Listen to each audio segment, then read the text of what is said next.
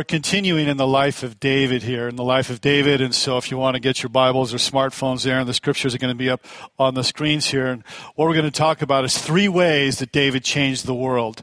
3 ways that David changed the world here. And we're going to finish next week. And again, if you've missed any of these, all the messages are online, so you can listen to them, for free forever. Okay, so they're there.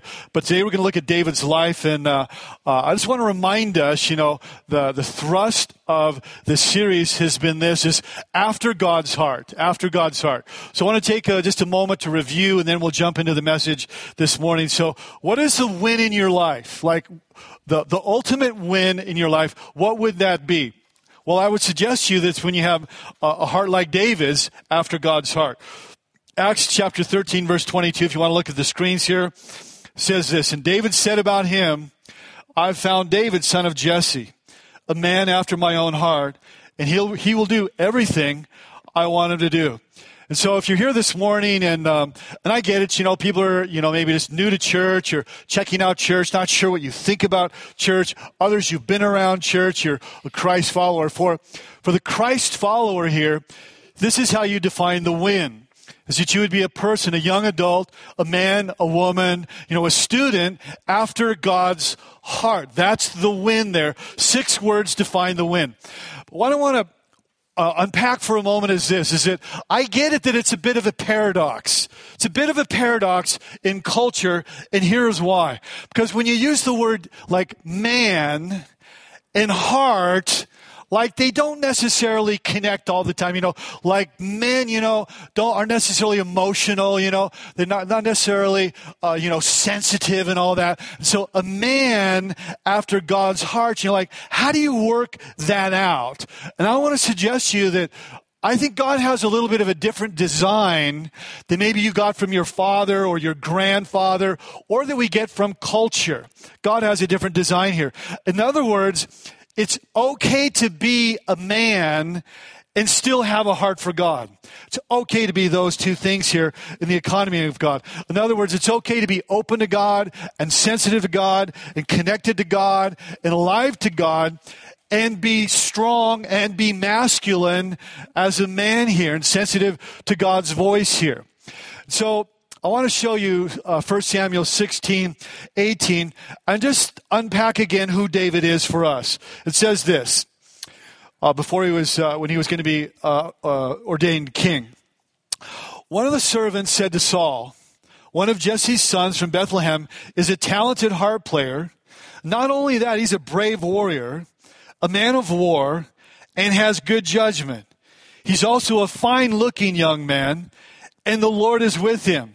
He pretty much checks all the boxes. And so I just want to say this to us this morning, is that wherever you land in your life, you could really connect with and relate to David. Let me show you that. Because see, he's, on one hand, he's a musician. He's a very gifted musician, world-class songwriter there. But then also, he's not just like the musical type, but he's got like this military background.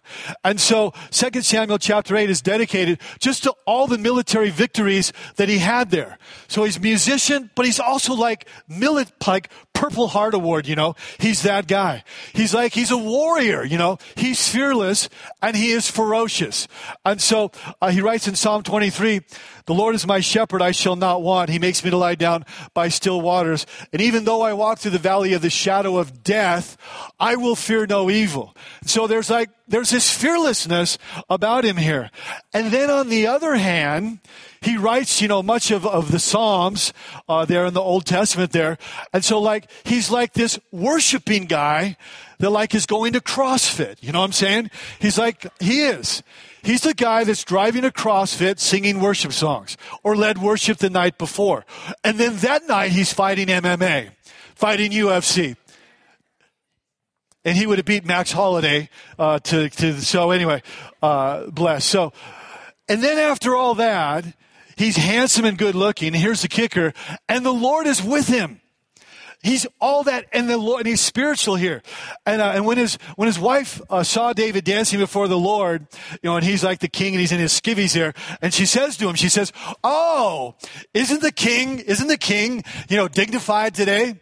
And he says to her, oh, babe, check it out.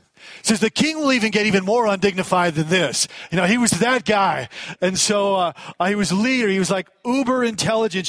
He's brave. He's bold. He's fearless. He kills a lion. He kills a bear, with a sling, the chosen weapon of the day there for him. He was lethal with that there. He was skilled. He's a poet. He's an artist, and then he's got this sensitive side here.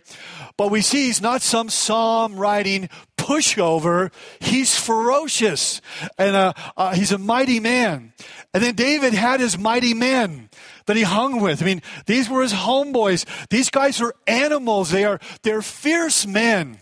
And so all that to say this is that David, a man after God's own heart, he's a man's man. And your life could be summed up, as being, a man after God's own heart and still be the strongest man on the team. You could still be the sharpest one in the office, the hardest working, the best at closing the deal, the most ferocious and intense there, and still be a man after God's own heart. Okay? So there you have it. That was good. And so if you want to pull out your notes there, pull out your notes. And so we're going to begin here. That was a review. And basically, we have three things here for you this morning.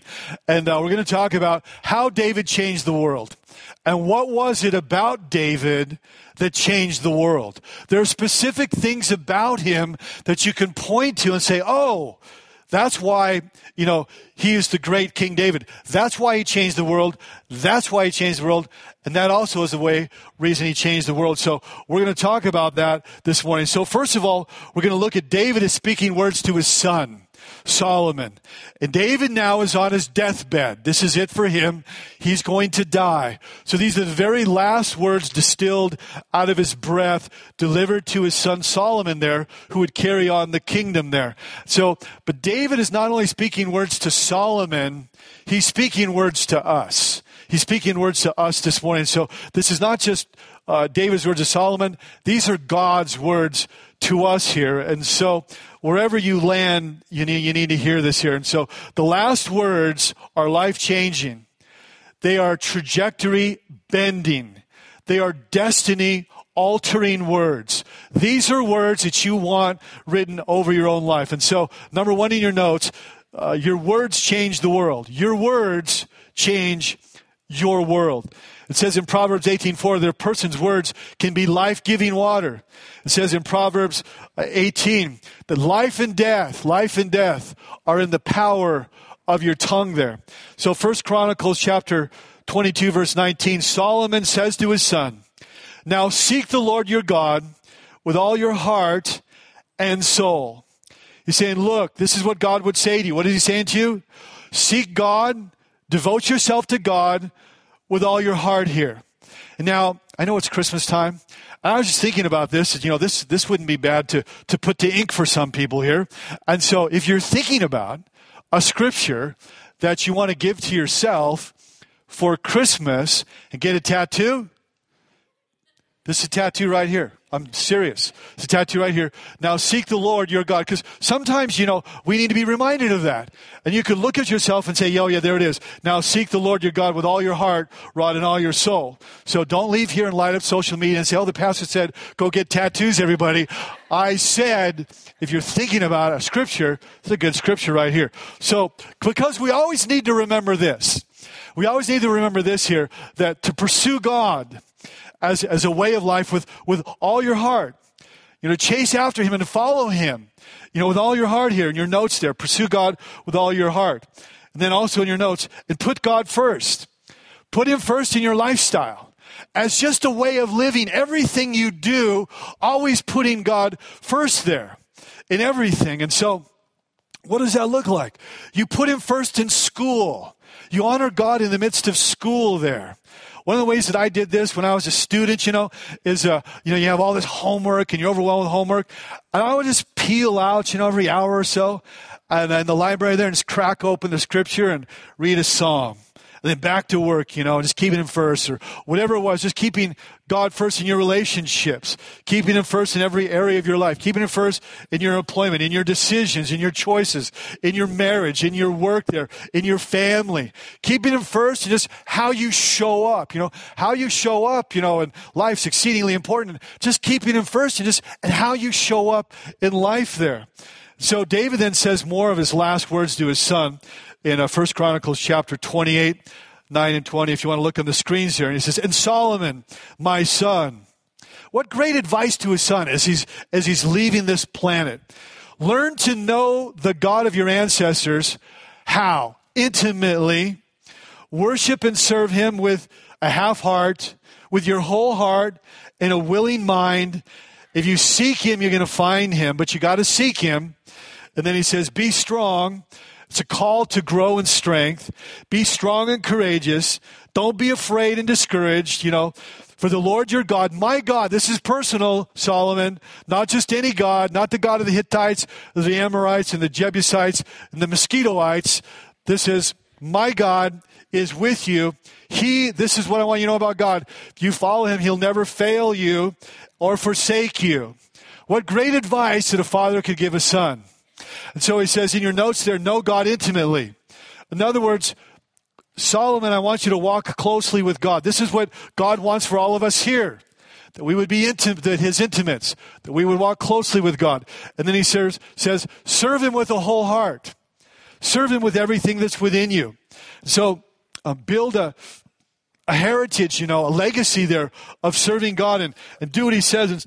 And so he says, know God. In other words, know God personally. Not like ethereal, abstract God, out there. No. You can know God personally here. You come alive to God today through Jesus, and this is the Christian life. This is it. This is center. This is the bullseye, to know God. Paul said when he wrote the church at Philippi, he talked about all the amazing things that he had done and that he was. And he said, but those things that were gained to me, I count as loss. And I count all things but loss for the excellency of the knowledge of Christ Jesus my Lord, for whom I have suffered the loss of all things, and I count them but refuge or garbage. And then he said this, and that, okay, I'm putting all that aside, all the religious stuff in my life I put aside. He says, that I may know him. That's it, that I may know him. So Solomon then is hearing from his dad David. Solomon, know God. Okay, and so serve God, know him intimately. And so then he says, he's with you. Solomon, you need to know this. God, this is what God is like. He's a with you kind of God. He's not an out there kind of God. He's not a distant kind of God. He's a with you kind of God here. And you're going to need him to be with you, Solomon, because you're going to face insurmountable challenges and unbelievable challenges when you take the throne. You're going to need him to be with you here. And he's a God who draws near to you. And then he says, and worship him. Worship him. And so he says, look, Solomon, my son, be a man who worships God. Be a man who worships God here. And so with his words, remember, he's blessing. See how he's speaking words of life-changing words over his son there. And the same words being spoken over us. And so he says, look, be a worshiper of God. In other words, this is what that looks like. Okay, it means you respond to God. You live in this reacting and respond to God. So you respond to all that God is. Okay, and you can learn about all that God is just reading the scripture and the stories about him. Okay, respond to all that God is and all that God has done with all that you are. Now, think about it. Okay, so some people are like, well, you know what? There's such a disconnect, I think, sometimes in America, in church world. And so we just, what does that look like? Okay, think about your football team. Okay, all football fans, clue in. What do you do with your team? You respond to your team, all your team has done, and all your team is with all that you are. And what do? you clap, you shout, you scream, you jump up and down, you tailgate parties, you raise your hands. Okay, see, we get that in that world that you're responding to your team, all your team is and all that your team has done with all that you are. Okay, when they score the winning touchdown in the Super Bowl, you don't go, oh, that was really cool, No, you're like, yeah, my team, Say, okay, that's worship. Worship is responding to God. All that he is, all that he has done with all that you are. So worship, he says, worship God is this David's words of Solomon. And then I also want to look another last psalm that he ever wrote about his life here, and he expanding on that, seeking God, worshiping God with all your heart. Psalm 63, verse 1 and 3 through 5. Again, the scriptures are on the screens there. He says, "O God, you are my God, and I earnestly search for you." Watch. "My soul thirsts for you. My whole body longs for you in a parched and weary land where there is no water. Your unfailing love is better than life. And in your name I will lift up my hands, responding to you, God, and all that you are. I will be fully satisfied as with the richest of foods, and singing lips, my mouth will praise you." So he's saying this, look, there's no thirst that can be quenched other than what God can do in my heart and my soul here. He's saying, like, look, there's no water in this world. There's no water in this world that can quench the thirst of my soul, is what he's saying here. And you can think of those times you've been crazy thirsty. All you can think of is getting some water there.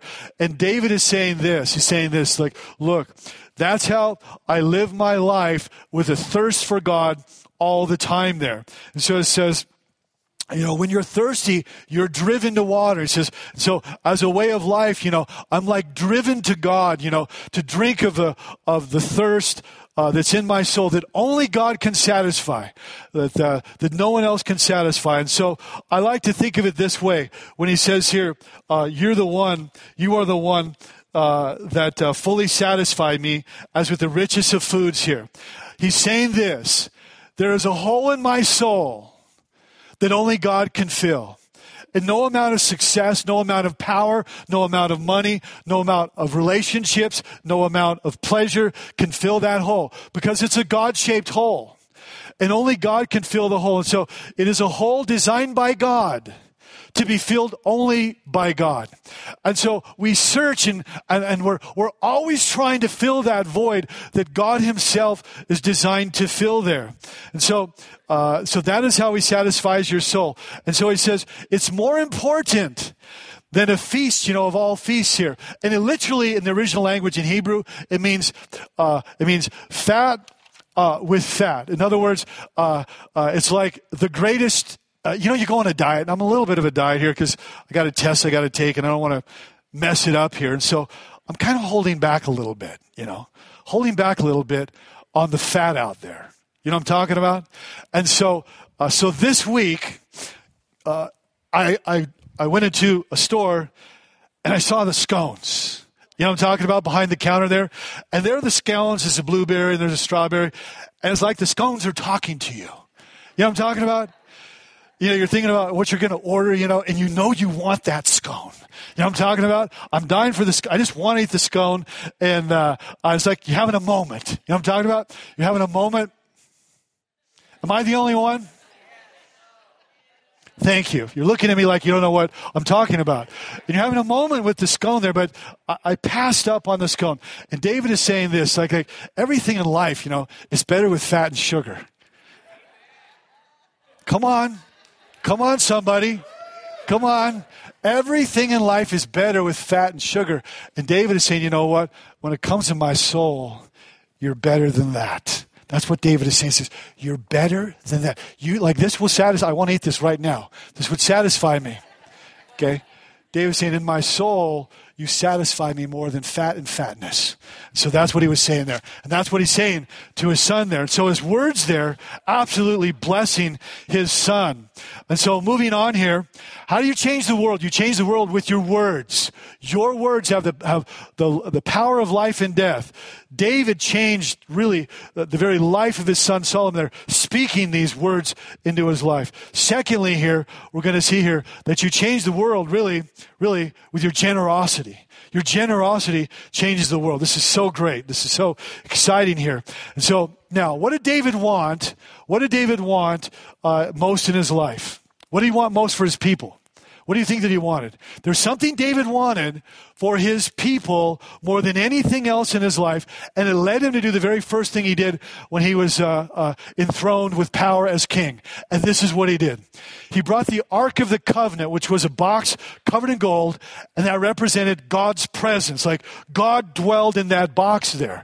And so the first thing he did is because God was like out there in the minds of the people. God was like distant in the minds of the people. Excuse me. So what he did is he brought the Ark of the Covenant to dwell right there in the middle of the people, the city of Jerusalem there, that the presence of God would be at the very center of their life. So watch, David leverages his position and his power here to get the Ark of the Covenant there and put it at the very center of the city of Jerusalem, so then the people would begin to experience life with God at the center of their life. So literally, David goes out and gets the presence of God and brings it into the middle, the center of people's lives there. And the reason he did that is for generations, God was seen as out there and distant, and the God of, all the ites out there. So he says, no. We're going to bring him to the very center of our life here. So David brings the presence of God to the very center of people's lives. And it changed everything. Changed how they related to one another, changed their lifestyles, changed their identity, changed their marriages, changed the way they did business with one another. It changed everything when David did that, brought revival, and the people then were becoming the types of people that God wanted them to be, because now God's presence is at the very center of their existence. So what did David want? I just gave you the answer. David wanted what? God's presence, the center of the people there. But now he wants to make it permanent, right? He wants to make it permanent. We can't just have this temporary tent thing going on here. We have to make this permanent to have God's presence at the center of people's lives. He says, I'll build God a temple. That's what I'll do. I'll build God a temple, the grandest temple that's ever been built in the existence of the world, Solomon's temple. But God says, no, David, you're not the man, because you're a man of war. You're a man who sheds blood. You can't do it. But your son, he'll do it. So what does David do in the very last season of his life? The last thing that he does here, okay, he's an older man here. And this is so challenging and so encouraging. Your notes number 2, your generosity changes the world. In 1 Chronicles 29, watch what he says. Watch this. I'm giving all of my own private treasures of gold and silver to help in the construction. David said, I'm all in. Look at his generosity. Okay, of gold and silver to help in the construction. Not only that, he gave the iron for the nails. The Bible says he gave more cedar trees than can be numbered. More iron than can be weighed. 1,000,000 units of silver. And so then it says, and look at the result. Look at the response. Then all the people gave willingly. The people rejoiced over the offerings that they had given freely and wholeheartedly to the Lord. And King David was filled with joy. But watch what he says. But who am I? But who am I? Well, for starters, you're the king. You're different than everybody else. In that day, kings were deified. You were deified as a king there, like Caesar, he was known as a god, and now that's how they were elevated there. But David, he's so humble. He says, look, I've done all this, but really, who am I, that I do this? Well, you're the king here, and you earned every penny of it. David was brilliant, with the ability to earn money. And so, but he doesn't play that card. He doesn't go, you know what, God? It all came from me and came from my hard work and all that. No, nothing at all. See, this is a model to how we are to give. Now look at verse 14 on the screens. Everything we have is from you, and we give you only what you first gave us. See, that's what it's like when you give to God. You think, man, I worked so hard for this. It's all about me. Here, the reality is this. The reality is you only give to God what God has given to you. Because he gave you the strength, the mentality, the mind, the ability, the capacity, everything you have. God gave that to you to earn that income. So when you give back to God, you're saying, God, I'm acknowledging it's all from you. And David here sets the example really for all time here. And so he says, God, you gave me the ability to earn money. And all that I have, it's a gift from you, God. It's all a gift from you. And I can only give to you because you've given to me. So, and that's like why we give. It's acknowledging that every good and perfect gift comes from God there. And so how much do you think that David gave? Any idea? How many people think it was in the hundreds of thousands? How many people think it was in the millions? How many people think it was in the billions? It was in the billions. Billions. Some Bible scholars estimate about $5 billion. They can calculate it to today's value. And so, literally, the most generous man in the Bible was King David. And so, but what I want to see is this, such an incredible story. Because what is the greatest passion of David's life? To have God's presence there in the middle of the people there. And so, how is he going to do that? And so he gives to the temple. And after that, David says, hey, who's going to follow my example? I gave $5 billion. And he says to all the people, hey, now what are you going to do? And then it says the people there, they're inspired to generosity because of David's generosity. And I really believe that that's what God wants to do with us. It's like, look, we're inspired. We want to be outrageously generous like David was generous. And that we would be a people, a community that our generosity inspires other people to be generous too. And I get it. Totally, countercultural here. And so the world, get all you can all you get, live that way. It's all for you all the time. You get more. It just must be for you. Well, maybe it's for somebody else. No, it's for you. They tell you it's for you. And so, but here's the example of David, the example to us here. And so Solomon then built the temple. Watch this. This generation was the greatest generation in the history of God's people in the Old Testament, because there is God at the center of people's lives here. And so what they did is then they built the temple and they celebrated God's love and forgiveness, and that it was possible to have this relationship with God.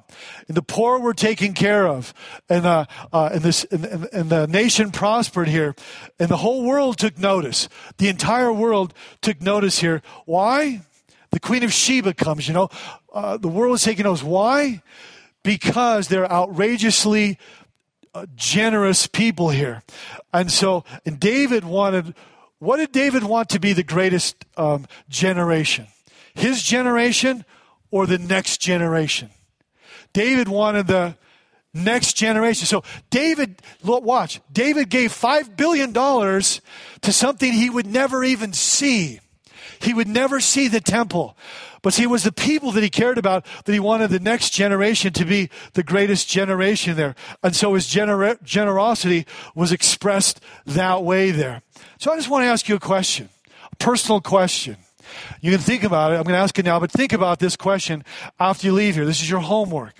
Okay, and so when you think about the measure of a life, okay, ultimately it is understood by one thing. And what is that one thing it is understood by?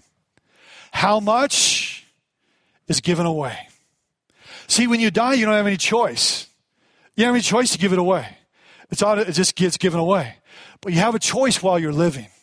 And the measure of a life, think about it, the greatest people in history, the greatest people are those that gave their life away. Think of Bush. Bush gave what a great man that he was. He was a man that gave his life away. Think of Mother Teresa. She gave her life away. See, the greatest people, the true greatness of life is not measured by how much you die with, but how much you give away while you're still living. And that's what David did. He gave it all away while he was still living there. And so, not even knowing what the temple was going to look like at his life at that moment there. And so, Sanctuary Church, this is one of the reasons why we do what we do and we are who we are. And that is why we're giving to Zimbabwe. Because we want to be generous to orphans that we will never see and can never say thank you. But there's 100 of them, and those orphans are our orphans. They're our orphans. We're in Zimbabwe, where TAPS is from. And so today, if we want to be a part of that journey, I ask TAPS, find out what does it cost for socks. And if you want to be a part of that journey, it's $5 for socks. That would bless an orphan for a whole, a year. Or if you want to bring dinner to them, it would be the one dinner they eat for the whole year. Like that, it's $10. Or you want to put shoes on their feet, on an orphan's feet, it's $25. Or a blanket to keep them warm, it's $30. Do the whole thing, it's $70. And so I just want us to be generous. I want us to be a generous people, outrageously generous. So whatever God, would cause you to lean into, you do that. And so you have offering things in your chairs there. Just put St. Joseph's on it. But $5 would be awesome. You want to do more, you do more there. But it's our opportunity. It's our opportunity to bless. I'm serious about that. A lot of people, we don't necessarily give because we think, well, I don't have $1,000 or $100. Give $5. Give $5. And you can bless an orphan with socks. That would mean so much to them, to an orphan that doesn't have socks. And so, Sanctuary, you're being generous because that's who we are. And so lastly, David, his lifestyle. Number 3, changed the world. One of the last things David says is this. Psalm 62. My soul finds rest in God alone. My salvation comes from him. He alone is my rock and my salvation. He is my fortress, and I'll never be shaken. Find rest, all my soul, in God alone. He alone is my rock and my salvation. He is my fortress, I'll not be shaken. And so notice he says, he alone, he alone, he alone, he alone. Watch, if David were to conclude this morning, David would say this to us. I lived my life in 2 seasons. The first season of my life was God alone. God was everything to me. I trusted in him. I looked to him. He provided for me. But then I drifted in my life there. I drifted and then it was God and.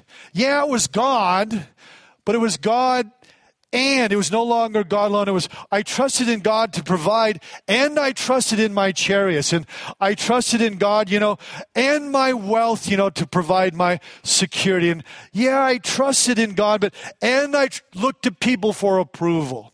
And yeah, I trusted in God here, but I also trusted in pleasure and happiness. And I began to drift there. And I trusted in God, but I also trusted in my own reasoning to guide me. And if I could summarize my life, David would say, I lived my life in a God alone, you're enough God, but then I drifted to a God and lifestyle. And my life was much better when I lived God alone.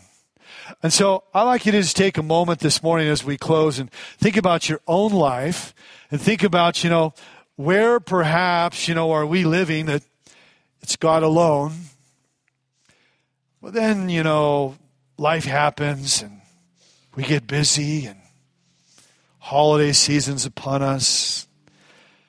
And we kind of drift just a bit to God and fill in the blank. So if we could bow our heads and just bring your own life before God. Bring your own life before God.